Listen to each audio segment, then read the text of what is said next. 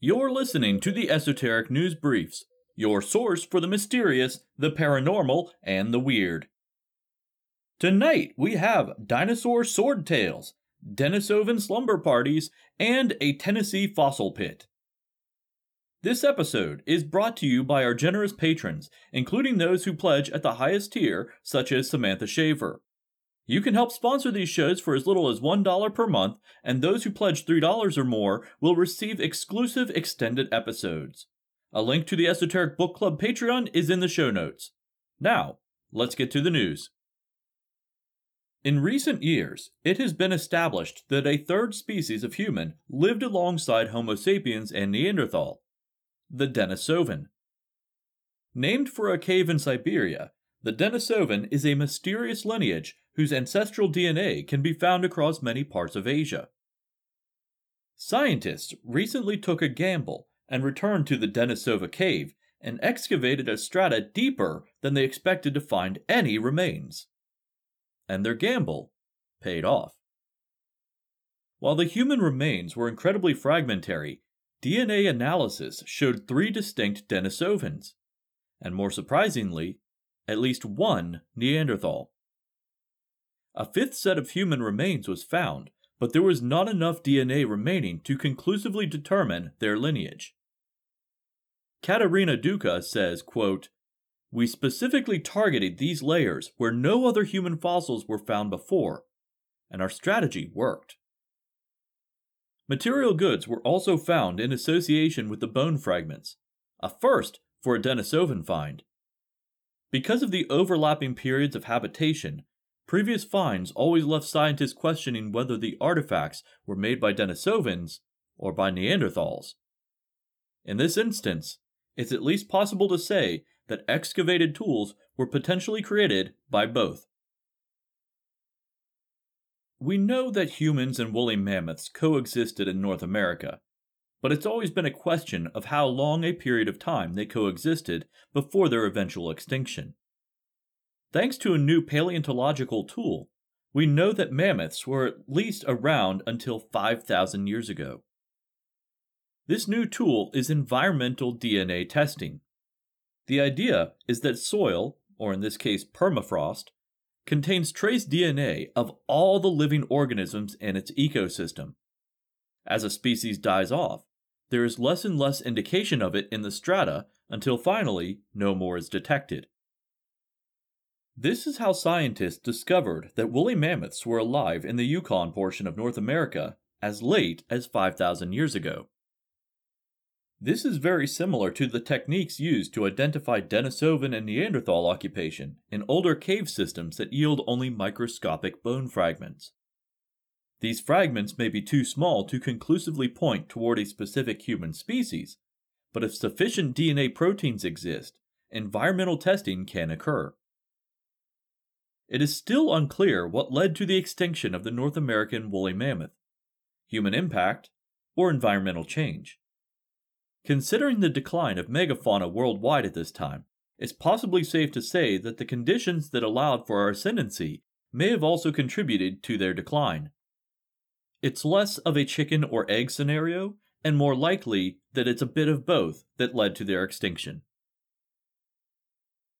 I had to double check and make sure that this next article wasn't just a repeat of one that I covered last season. And it's not.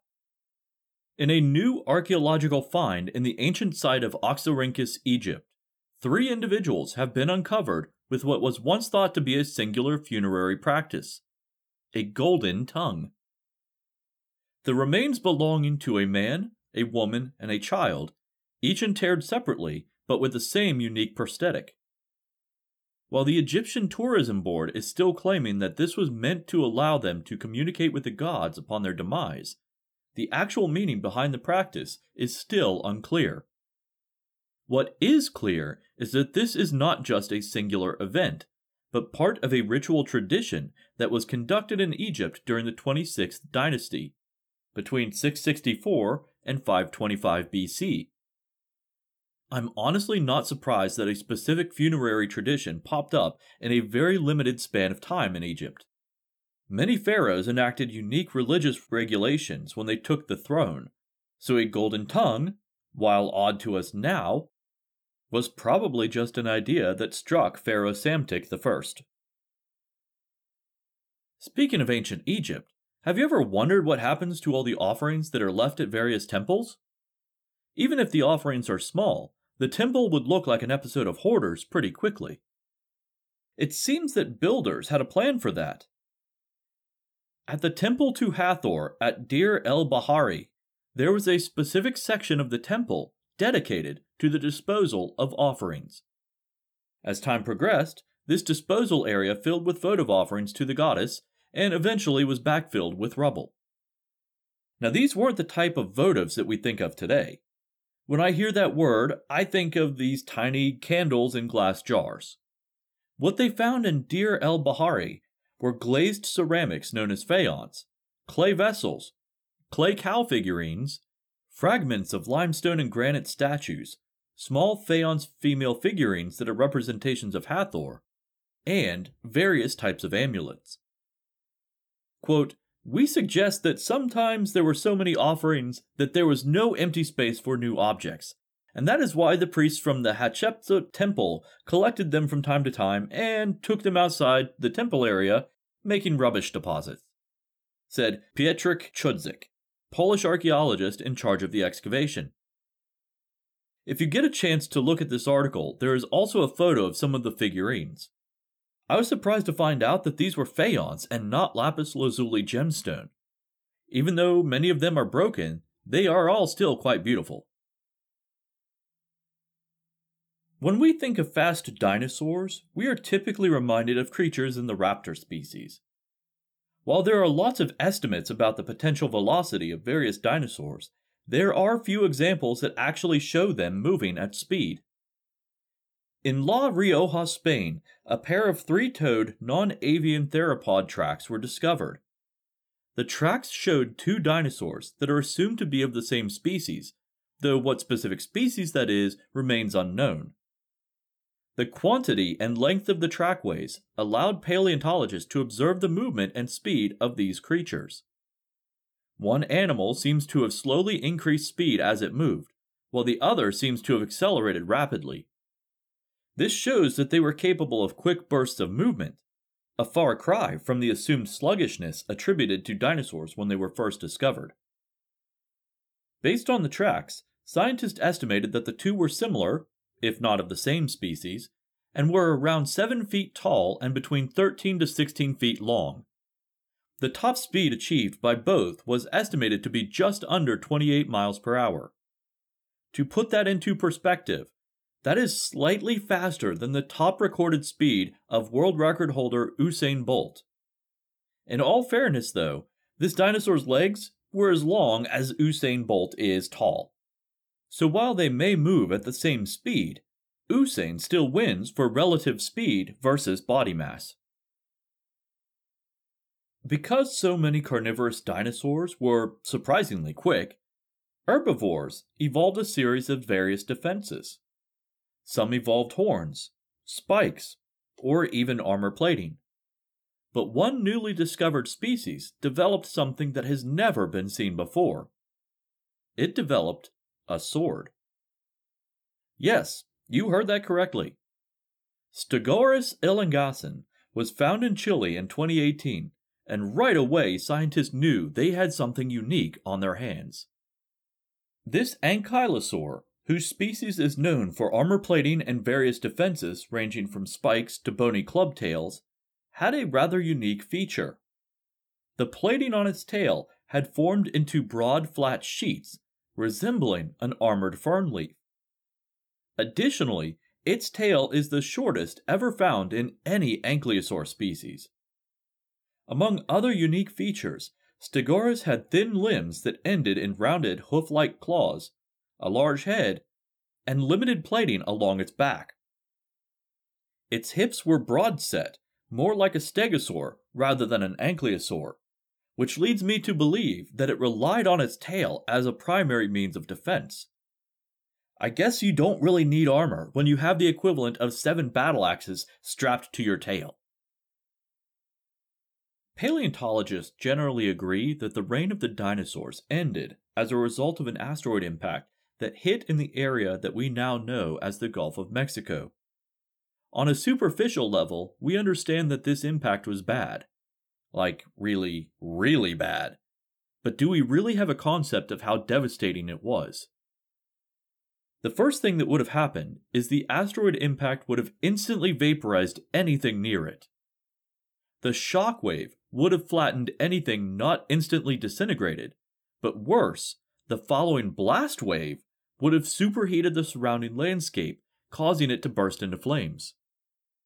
The impact itself would have pulverized rock into such a fine powder that it instantly took to the upper atmosphere and began circulating around the globe. This mixture of rock dust and carbon from the wildfires eventually mixed with water, forming acid rain. Now, this isn't the type of acid rain that we think of today as a result of industrial pollution. No, this acid rain would have been much, much stronger. Actual sulfuric acid would have rained from the permanently darkened skies.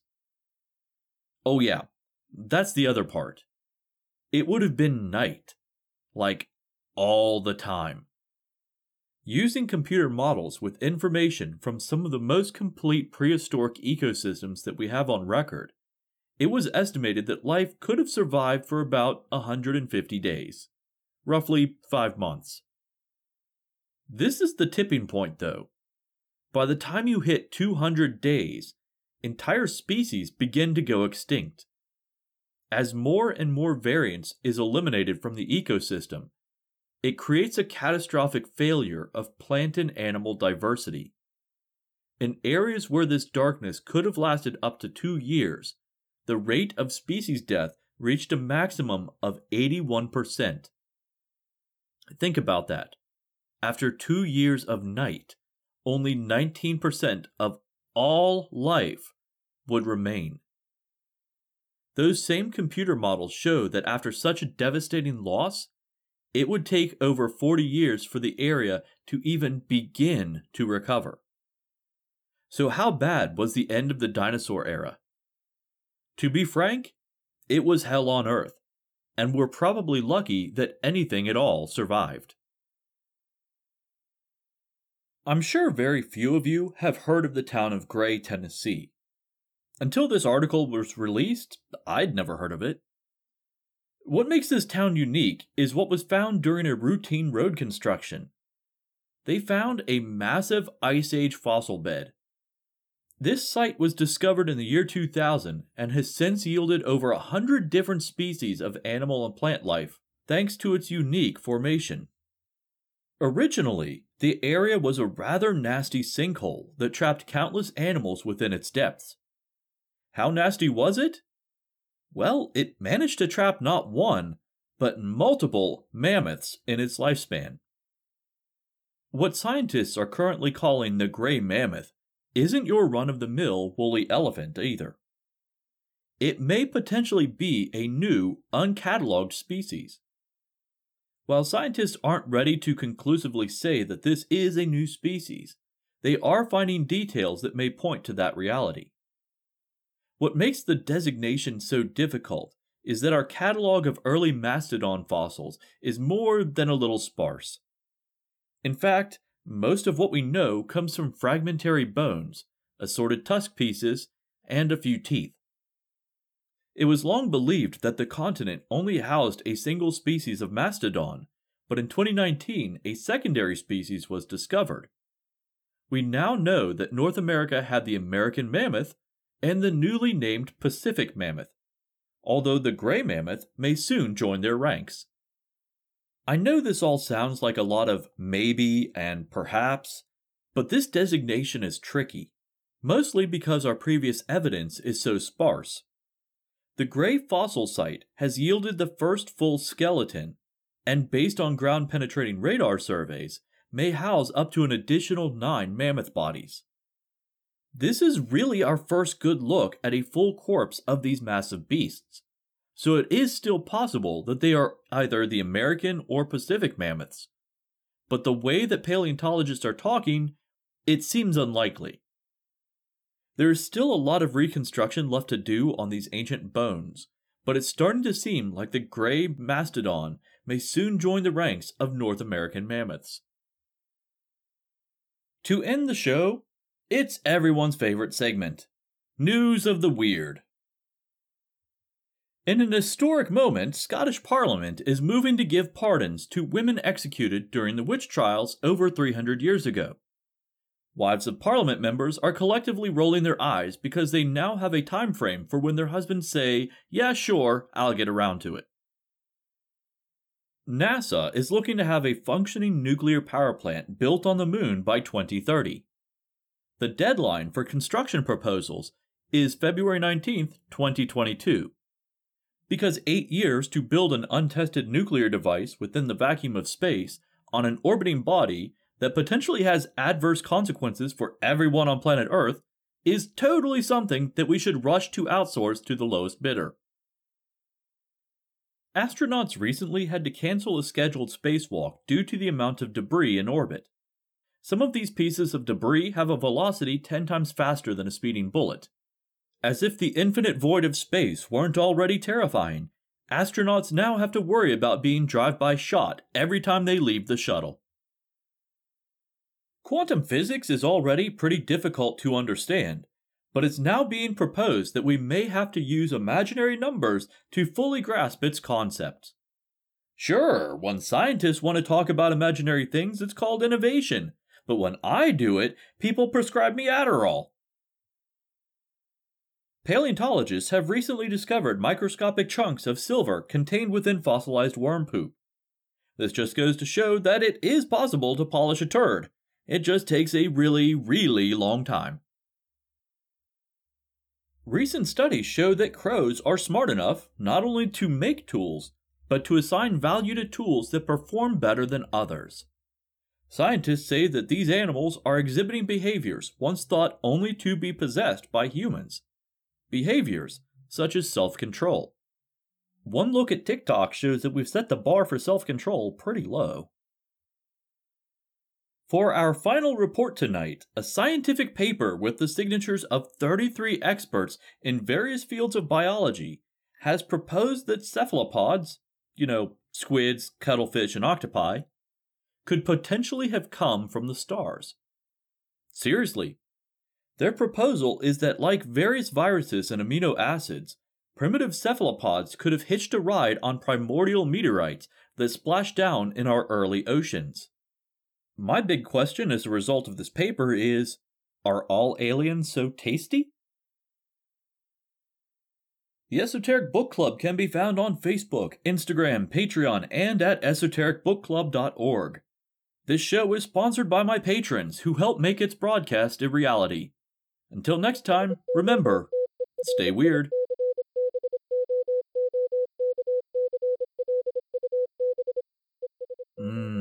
Now I'm thinking of deep-fried alien and tamari sauce.